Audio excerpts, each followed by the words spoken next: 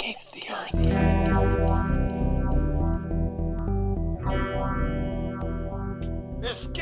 Welcome to Escape the Earth. We are a sci-fi and fantasy podcast broadcasting from an undisclosed location within the San Antonio Public Library. I am your host, Tim, and today I have with me Mary Elizabeth, hello, Rebecca, and Marcel. Hey, everyone. Today we're discussing the Project Hail Mary, the new book from Andy Weir.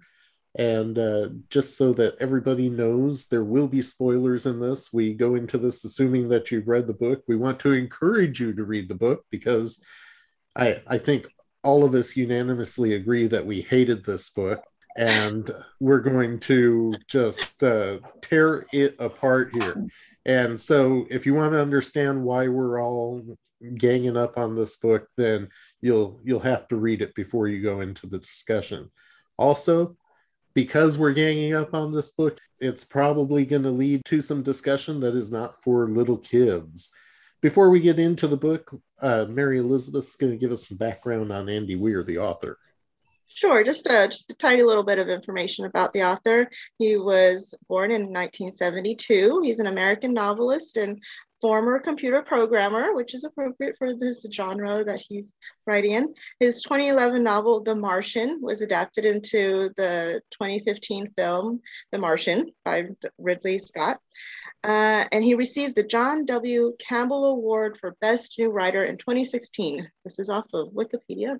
Perfect. I think his dad was a physicist and his mom was an electrical engineer or something like that. And so he was born to two very science-minded individuals, yes, which has to contribute to some of the writing here. Absolutely. I believe Marcel is going to do the synopsis for us off the Goodreads page there. Yeah, so what Project Hail Mary is more or less about, Ryland Grace is the sole survivor on a desperate last chance mission, and if he fails, humanity and the Earth itself is going to perish. He doesn't know that. He can't remember his own name, and he doesn't know what his assignment is. He's been asleep for a really long time, and he's just been awakened to find himself millions of miles from home with nothing but two corpses for company. Little dour. His crewmate's dead, his memory fuzzy. He finally realizes what he has to do, and he's pretty much got an impossible task. So it's up to him to go ahead and find a way to save the Earth after escaping it. And he comes across an unexpected ally and kind of puts the pieces together. And, well, I guess you'll have to read the book to find out how that goes. Yes. Well, I mean, I suspect we'll talk about it here. That's true. That'd be true. We're going to spoil everything. We're going to spoil everything. He does save it. Spoiler. So the good guy wins. Kind of. I mean, as far as we know. So Rebecca, what drew you into the book? What hooked you early on? Well, to piggyback on what Marcel said, the way he wakes up, he doesn't know where he is and what's going on. He starts off his speech is slurred. He's completely disoriented. And I like how you're thrown into the dark, and it's up to the reader to just figure out, okay, where is this going to take me? And you already know, you want to know what is happening to this guy. And he's talking about robot arms, and you're like, okay, what do you mean robot arms? Where is he? And it just launches into this, incoherent kind of babbling story. But again, you want to find out, where is he? What happened to this guy? And for me, that's what got me immediately, was this disoriented beginning. And I just needed to know. That's what got me. Absolutely. I feel the same way. That mystery of, yes, exactly, Mary Elizabeth. How does he not know who he is? But how does he know complex math? What? Yes, like it just kind of hits him. It's like, did he have a brain injury? Was there some kind of accident, or like trying to figure it out with him? But it's like, really, oh my gosh, what's going on here? Yes, exactly. When I was first told about the podcast, I just picked up the book and started reading. I didn't know what it was about literally at all. Good. So I think that was definitely a benefit. I knew that Andy Weir wrote The Martian, and I knew about that movie, but I hadn't read or seen the movie of The Martian. So I just went in completely, totally blind. And it was a little like him, discombobulating at first. I was like, I don't really know what's going on here, but I think the imagery that it sets up is definitely, there's a fascination and there's an intrigue there. So it's really well done. On the note of that intrigue, there's a line when you first start reading, disclaimer here, one of you humans, wake up, please. That got me, especially, because the emphasis was on humans, and it already makes you think, okay, there are more than humans in this story, so what other creatures are possibly here? And it leaves the mind open to all kinds of things. Are we talking space aliens? Are we talking, some kind of other, who knows, sea creatures? We don't know. Like Marcel, Right, we don't know. I was like, yeah, he's got to be in a hospital, or yeah, what's happening? Yeah. And the way he starts trying to break down, reason out from right from the beginning who he is, like he looks at his skin, and he realizes, I'm thinking in certain units of measurement. I'm probably American, and and how annoyed he is with how he switches with the scientific mind, and then going back to inches with certain things. Yes, that was really clever. Yeah. He was very frustrated with his inability to swear. Yes. Yes, that was fun too. Golly gosh darn.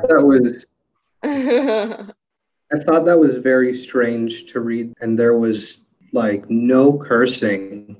And I was like, I feel like things are dire enough to warrant that.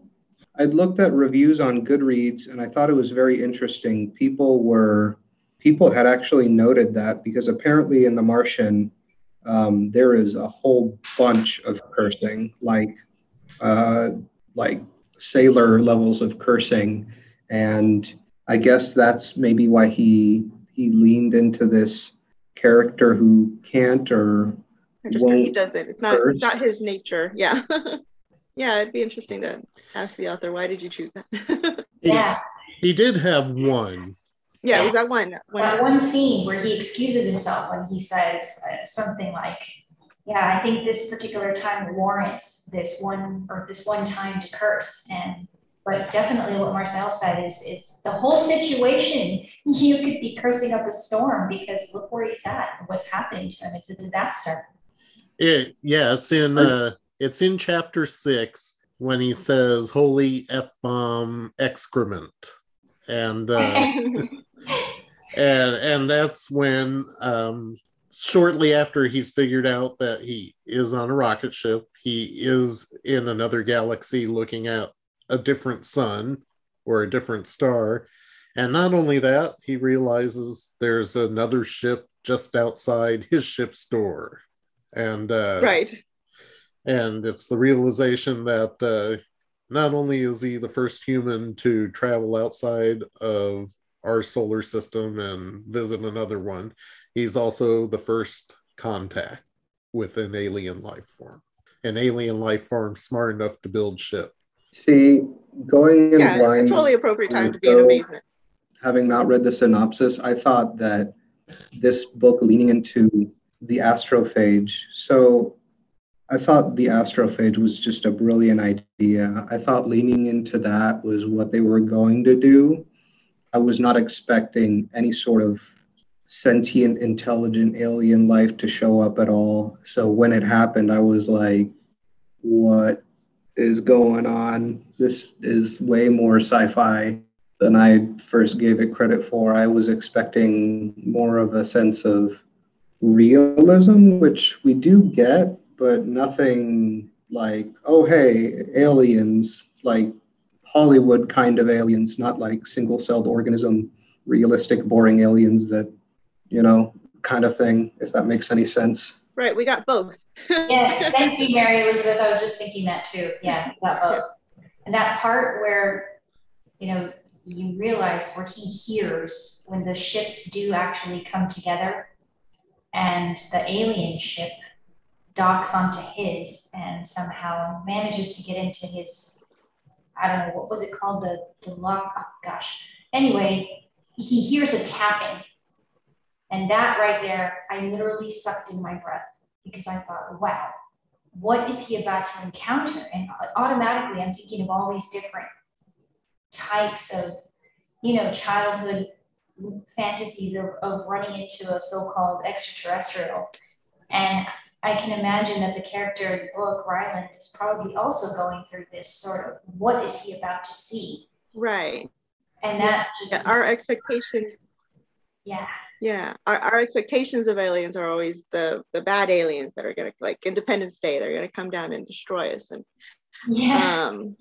subverting that, he's not like that at all. He's also equally like, what's happening?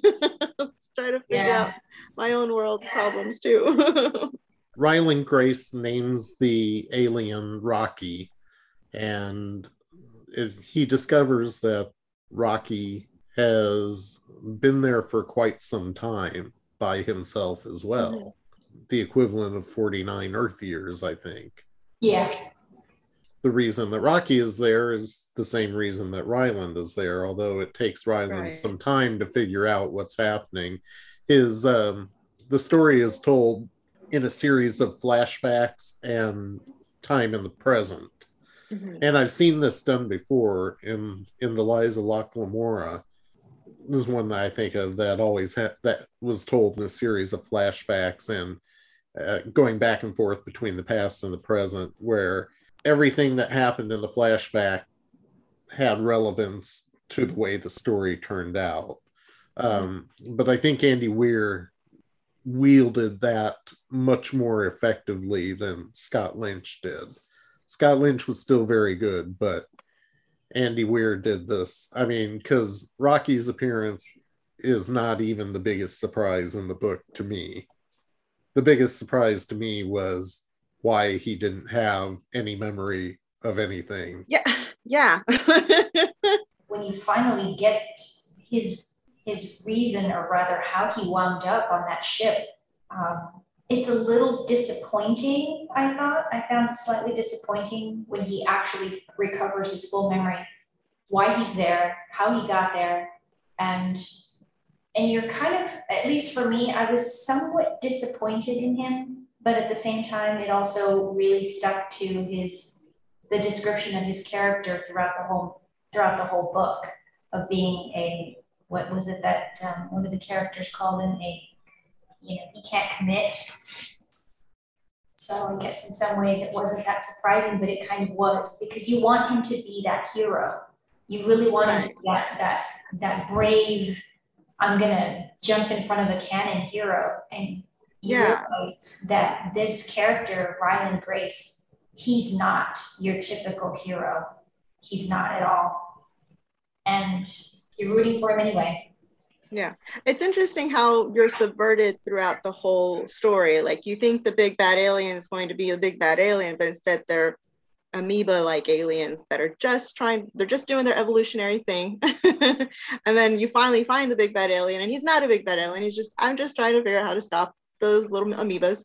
And then also at the end with finding out how he finally gets, how he got onto that ship, and he's not quite the hero you had wanting to. There's a lot of subversion, a lot of pulling the rugs out from under you with this story. So it was very compelling to keep trying to follow along with everything that was happening. I mean, you're throwing curveballs like every few chapters. Just when you think you figured it out, there's something else that gets thrown into the mix. You're like, wait a minute, what? Like, okay, here we go, a little spoiler here, where he's on his way back, and he realizes, wait, there's a big mistake in what Rocky and I planned on how to save our planets. And now I've got to turn around and help out my friend Rocky. And you're not expecting that. You're not, at least I was not expecting that. And when I started to read into that chapter and I realized, okay, he might not get back to where he wanted to go. Go ahead, Marcel. Yeah, what I really liked about that is that just everything in this book is, I guess, explained. very airtight. And like you said, like you weren't expecting that, and I wasn't either, but once he says it, once he explains what's going on and the error they committed, I was like, oh, I hadn't even considered that that is a thing that could happen or that would happen, but it is sort of this dance with nature that the book is kind of revolving around. You know, the astrophage aren't evil. There's no bad guys. They're just doing their thing. Rocky's just trying to do his own thing. The Talmiba were just doing their thing, and it's all just everyone kind of trying to survive. And I think that's kind of poetic, given Ryland's reaction to going on the ship, given how everything is turning out. I think it's all just a matter of survival. I had a person the other day tell me survival is imminent. So I think that's a pretty apt way of describing the themes of this book. Yeah, when you're thrown into it and you have no choice, I mean, what can you do? You can adapt and survive, or you cannot. And I think most of us have the inclination to at least try to survive. One of the things I really like about Andy Weir, and I just joked at the beginning saying that we were all going to hate this book, but I think everybody liked it. And something that makes it really accessible. He throws a lot of science at you, and it kind of makes your eyes glaze over if you don't speak that language. But he has a very wry sense of humor too. Just in the process, like when his amnesia is still full force, and he's bothered by the fact that he doesn't seem inclined to swear, and then he's like, and I seem to really like kids. Oh my God, I don't like where this is going. And then he remembers that he was a teacher. And he's like, oh, thank God, I was a teacher. That's why I like kids and I don't swear. You know, that. Yeah, that was a little concerning as well. Right. And because he builds that up. And then the other one that really made me laugh was when they're in the flashback and he's talking to Dubois and Dr. Shapiro, and Dubois is like, I have begun a sexual relationship with Dr. Shapiro. And he's like, okay, great. Can we get on to talking about, the Kepler effect or whatever? And then Dr. Shapiro walks in. Dr. Shapiro, I've just told Mr. Grace about our sexual relationship. That's great. Okay, great, guys. Can we get back to this? And I'm like, I don't think that's how people talk to each other sometimes. And he's like, wait, do you call her Dr. Shapiro when you're having sex? Yes, that's her name. I find it very pleasurable, says Dr. Dubois. Oh, really? Do people actually talk like that? Maybe in this book they do, because of all the explanation, like, the math. Oh, the math. All the math in there. Like Tim said, it's going to make your eyes glaze over. And at some point, it feels like, do I have to know this? I mean, I'm not out in space, but is it kind of like just in case? You're kind of wondering, is it just in case, right? You never know. I think all of the characters were very appropriate. I thought they were all really weird. But I think when you have to save the world, and given them trying to create a rocket ship to go to another solar system and like get the entire planet on board, I think that has to be run by a bunch of weirdos. That's what I would expect. If you know a lot of people in academia, they get a little weird once you get more in there. In my experience, they're all very cool, but they're all kind of strange in their own ways. So I think it's very appropriate. Did anyone else find it odd that no one knows what Ryland looks like? He describes Rocky quite well in the book, what Rocky looks like, but nobody knows what Ryland looks like. I noticed that from the book. I thought when he was trying to figure himself out, he did kind of, I think, describe his physical aspects a little bit. Just his physical body, but I don't really recall. Unless... It might be a device so you can put yourself in his shoes as much as possible. possible. Maybe. Okay, that's a good theory. I like that. Yeah, I like your theory. Okay, that might explain it. I hadn't realized. It makes everything more approachable for more people because the main character doesn't have to look a particular way. Mm-hmm. Anybody could fill those shoes if they had the appropriate knowledge and everything. Right. Which kind of also leads into one of my issues. The one issue of the book I have is that it is kind of a white savior story. And like anybody could have been in this storyline, but it's not anybody. It's a white man. And I know in the world of academia, science specifically, it is run by predominantly men. It was just a shame. It's just a shame that it couldn't have just, because he has written a book, Artemis, which has a female protagonist. So, oh well. I think that you're right. But that being said, I think he did an excellent job with Strat.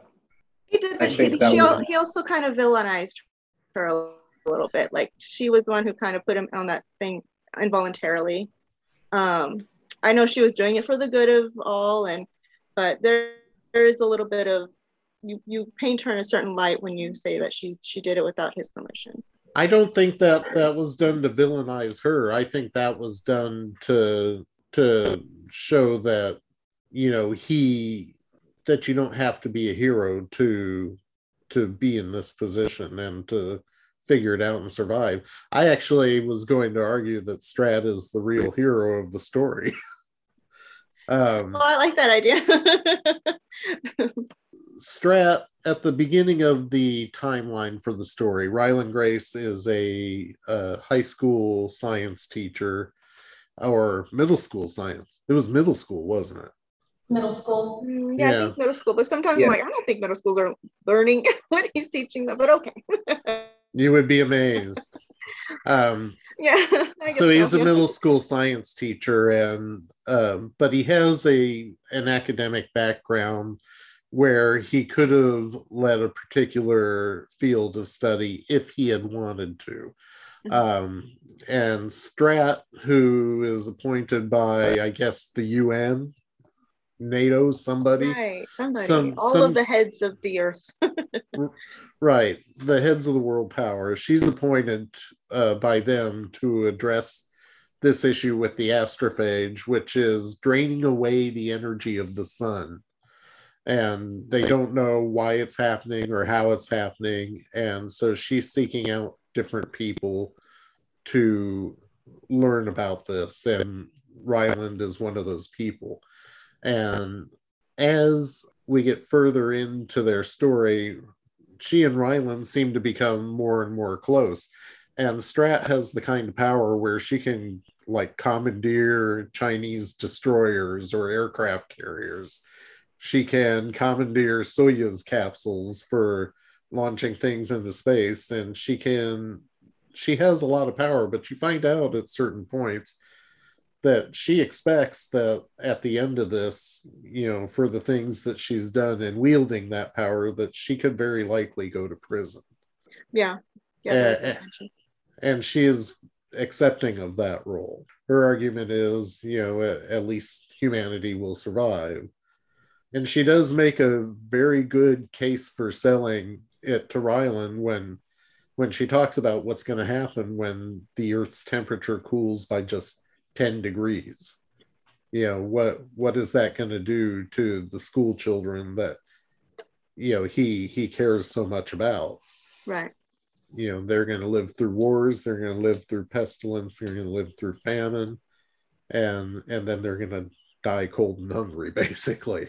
He doesn't want to go, and the big reveal, well, I'm not going to talk about the big reveal. I like where Ava says he's angry at her, and he tells her to go to hell, and she says, well, hell is coming to us. I think that really summed it up. Yeah. I love, yeah, her attitude of realistic consequences to what's happening is her motivation to save everybody as much as she can. Yeah.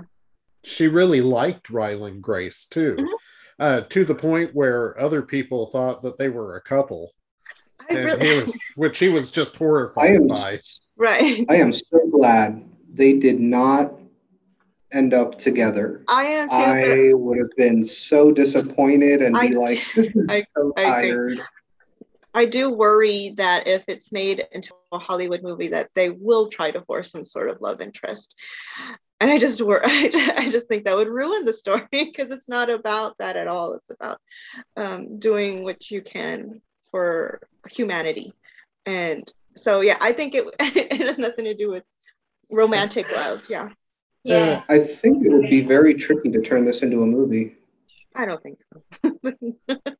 Really? It could be done with The Martian. It could be done with this one. Oh, yeah. But you're right, Marcel, I agree. No romance. No romance. No romance. I think it is Charlotte's Web in space. Oh. The spider comes down and writes some human in xenotite wedding. I love it. That's wonderful. I think it's some kind of, I was thinking it was The Martian and Alien, but the alien's not me. And it could be a treatise on friendship, just like Charlotte's Web is. I mean, right? Yes. Sacrifice. Self-sacrifice, you know. Yeah, definitely. Can we talk about how good Rocky is? Like, I love him. What a well thought out character. Yeah, he was such a fun character. He's great. He's my favorite. The whole time I was like, I swear to God, if anything happens to him, I'm going to be very upset. Yes. And lo and behold, something does, and I got very upset, and it got better. But still, I was like, no. Did anyone else shed a tear when Ryland and Rocky parted ways? Because I'll admit I'm a sentimental sap, and I did. I actually did shed tears when they parted ways. I thought, is that it? Am I not going to read any more about Rocky? And yeah, I was not expecting the ending.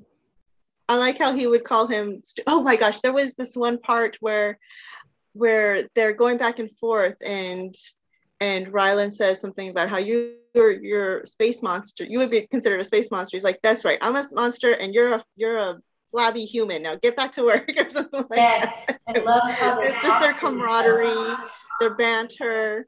It's the way he kind of kept Ryland going. You humans are dumb when you don't sleep. Go sleep. Yes, I watch. Go sleep. I love that. And I like when he says, you're grumpy, angry, stupid. That was perfect. It was the best summation of being human that Rocky just nailed it. Grumpy, angry, stupid. I thought, that sums up a lot of humanity. My gosh, wow, in 3 words everybody just got it. Everybody just needs a nap and a snack. Exactly. I really like the idea that neither of them were, it's not like, I guess, in typical sci-fi where, we have contact with aliens and then all of a sudden, they are superior, they have superior intellect, all their technology is immediately better by like thousands of years and all of that stuff. I really like there wasn't any of that. The technology was just different because of the circumstance, but it wasn't like, we had better stuff and they didn't, or the other way around. I thought it was really cool that it's like, well, it's not, we're not all just human, but I mean, we're all alive. And I think that was really cool to see. And I will say, like, in some ways their engineering was better. Rocky was far better at mathematical computation than Ryland was, and that's really saying something. But in some ways our science was far better. Because they didn't even have knowledge of was it radiation poisoning or radiation sickness, and so he had to educate him on that, like, because Rocky didn't understand why his crew had died. And That means they don't have internet. How do they do anything without internet? That's what I want to know. So yeah, and I like the reappearance of the Beatles. Yeah. That was fun. Yeah. I was, because Rocky has such a melodic spoken language, I was a little disappointed he didn't say, well, let me introduce some music to you from, and they're the Beatles. They could have played the Beatles for him. So I would have been interested to see a scene where Ryland introduced Rocky to our music, since this is what I hear when I hear you talking. I hear music or something. I don't know. He would have played Sergeant Pepper's for him, and Rocky would have interpreted it as Paul is dead. Or number 9. Oh man. Oh, never mind number 9. Gee. Or maybe he could have just played Yellow Submarine just for the heck of it because it's fun. I can imagine Rocky getting into Yellow Submarine. But yeah, Mary Elizabeth, I agree with you that would have been great to read something like that in the book. I think just to kind of, there's plenty of humor in the book, but I think to tie it all together with the Beatles thing, yeah, definitely, you're right. Yeah, totally. Yeah, I really like that.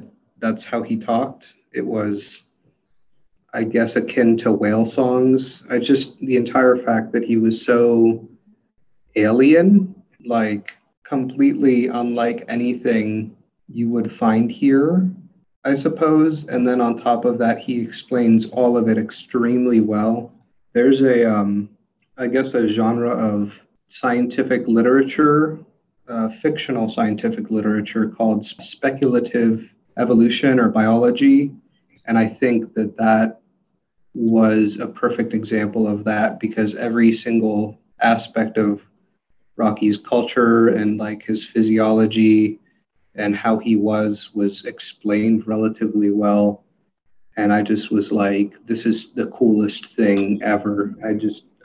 He sings to talk. It's perfect. I thought it was so cool.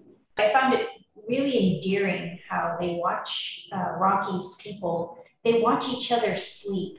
Now, granted, it is for safety purposes and survival purposes, but still there was something very endearing about that. They watch each other sleep. And Rocky was insistent that he watched Ryland sleep. And when Ryland finally figured out why, I just found that it fascinated me. I thought, wow. And it was very touching also. I mean, the whole physiology, he's built sort of like a five-armed spider with a carapace, and they have heavy metals in their organs and their bones and in their muscles, really. And they breathe ammonia, and they need excessively high heat to a high heat environment to survive. And they are so different from us that when Ryland tries to help Rocky, in fact, almost kills him, because he just doesn't understand his physiology. Right. At the end, we discover, of course, that the Tau amoeba have designed a way to escape, and this leads Ryland to release the Beatles back to Earth and to go back to help his friend, who he knows to be in trouble because he can no longer see his blips on the Petrovoscope. And he ends up taking Rocky to Irid, and essentially at the end of the book, he is a citizen on Irid, where they have built a dome for him, and apparently have a 3D printer where he can print out different types of food for himself, including a burger modeled after his own DNA. A me burger. What was up with that? That was so weird. Please. I thought it was ingenious, but so weird. It weirded me out. It did. I said it. On Thursday nights, he makes me meatloaf. Oh gosh. And even Rocky is like, I don't know about you, man. So much of it Like if you read The Martian, I read The Martian. I haven't read Artemis, but I read The Martian. So much of The Martian was about his struggle to get food growing there. But if you read that, then you know that like he talked a lot about poop potatoes because he was growing potatoes in his own feces, basically. Right, right. And so now we have poop potatoes and me burgers. And yeah. I think that's like the explanation, or like that's the most logical way that he could have gone, but I did find it a little strange and out of place because you read this like almost at the very end of the book, and it's just like what is happening now? Like I get it, but like this is so what? It was another one of those things that, like Mary Elizabeth pointed out, you get the rug pulled out from under you. That definitely pulled the rug out from under me when I read that. I had to go back and read it and say, what? He's eating a me burger? Are you kidding me? Yeah. But I do like that he's still friends with Rocky. It's just like years later, I think, because of how time, space, relativity work, and also his presence on a higher gravity planet. But like that he's still teaching, and it was just that's wonderful. And I think Rocky was asking him like, "Will you go home now?" Because because you're grossing me out, dude. No, I'm just kidding. I mean, they've learned enough to know like that Earth is saved, and I don't understand how they can deduce that and not make contact in some way, since Right. they have Right. everything you would need to make contact. If you could even like send the Hail Mary out to the midpoint and use it as a relay station, maybe between Earth and Irid, to where messages wouldn't take as long to get across space time. Exactly. Yeah. So I find it interesting that no further contact was made. Yeah. Well, it leaves it ambiguous that maybe more can happen, but it doesn't sound like he wants to me. It sounds like he did have information. Go ahead. Sorry. Oh no, I was. It sounds like he's made his home on Irid. Yeah, I agree. I think he does mention how he contemplates it, but that he has friends on Irid, and it's been so many years. I mean, what is he going to go back to? He had no family. The idea of a romance was definitely not going to happen. His students would never recognize him. He's already elderly. By Earth years, he's in his 70s or something like that. Something like that, yeah. And by the time he gets back, it's going to be a world that he doesn't understand or doesn't know anymore. So maybe it wouldn't be a good idea for him to return. He's got experience with worlds he doesn't understand, though, so it might not be too bad. Good point. Good point. Yeah. He did mention that he sent off, I believe he sent off information about Irid and Rocky and stuff like that on the Beatles to Earth. So I think as far as Ryland Grace's story goes, we don't know if they ever communicated, but I don't think it would be, not a thing that happens in the future context of that world.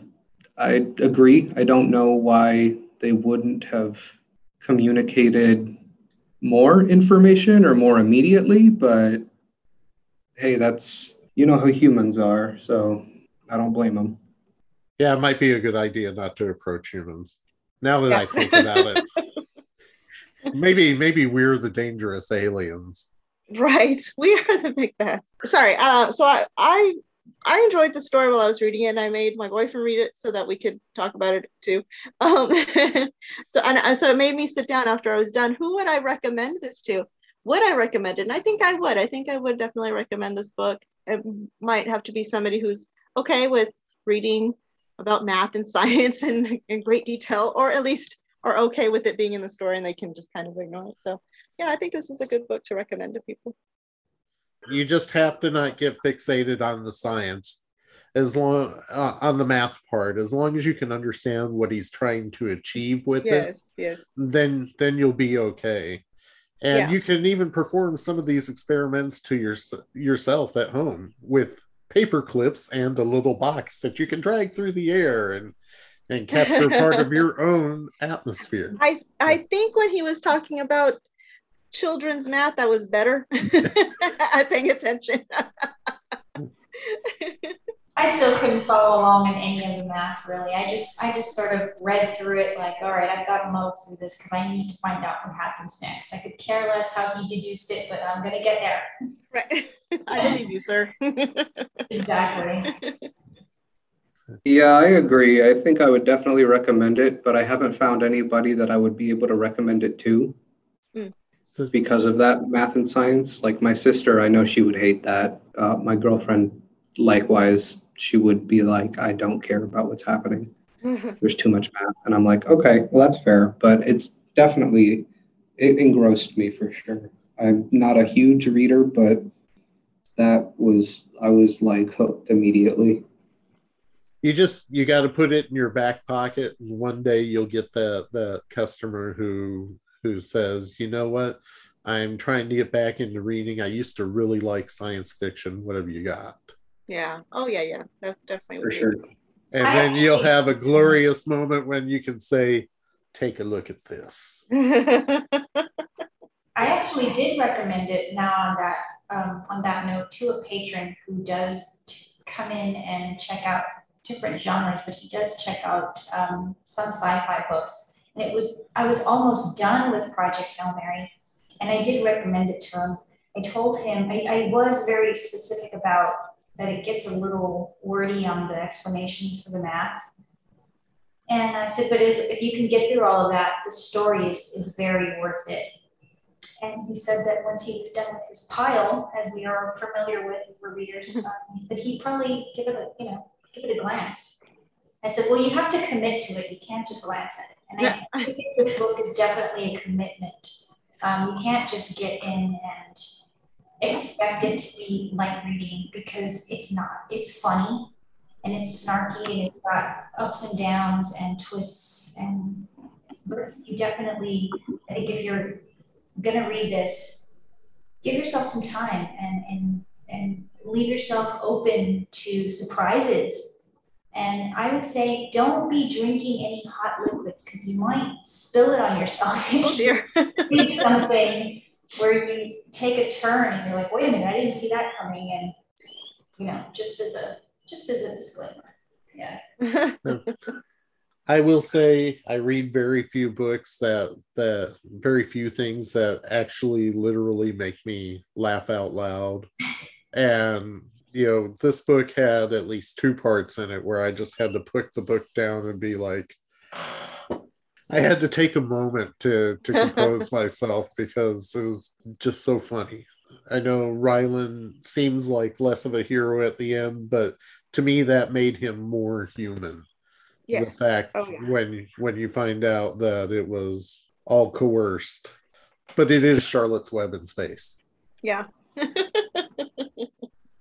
I thought it was very nice. The only thing I wish I could have seen, or at least I hope to see in the future, was if he happens to write a paralequel, I guess they're called, or a book that happens at the exact same time that this one does, Earthside. I really would have thought it would be interesting to see what was going on while all of this was happening in space. And I suppose the aftermath. We know that the Earth is saved, but that might be a little bit more dour. It might not be something he'd want to write, but I think that would be interesting to see because I was very curious about that while I was reading everything, and I understand why he didn't. It was following Ryland basically the whole time. So it would have been cool to see, okay, well, now he's gone. Now what do? We wait, but we're not just going to sit around on our butts while we wait for him, And so I think that would have been really interesting to see, maybe in another one. Yeah. Could happen. Why not? I was interested too. I'm sure we all were probably wondering, well, what the heck is going going on back on Earth. But as Marcel pointed out, it's following Ryland's story exclusively, and he's representing what's happening on, he's representing humanity and the struggle of survival. But yes, definitely, you want to know what is happening back on planet Earth, and you don't know. It kind of leaves you. I felt that nagging feeling, wondering what the heck is going on. And the Martian had too much swearing. Project Hail Mary had too much math. Maybe in the next one he'll balance it out and have elementary math and moderate swearing. I think we've got everything we need. Does anybody have any final thoughts, or you guys feel good about this? Yeah, I think we've had a really good discussion about this book. We've aired out any problems we had with it, but there was much to enjoy. Yeah, absolutely. I just want to say thanks everybody for being here, and thanks to all of you out there for listening.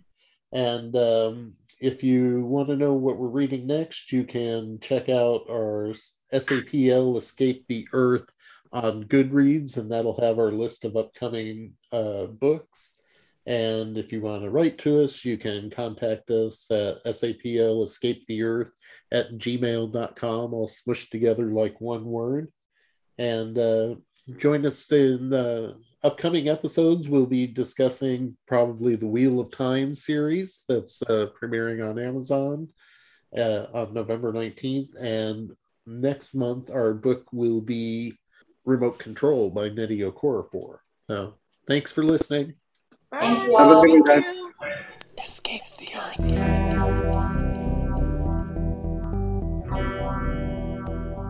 Escape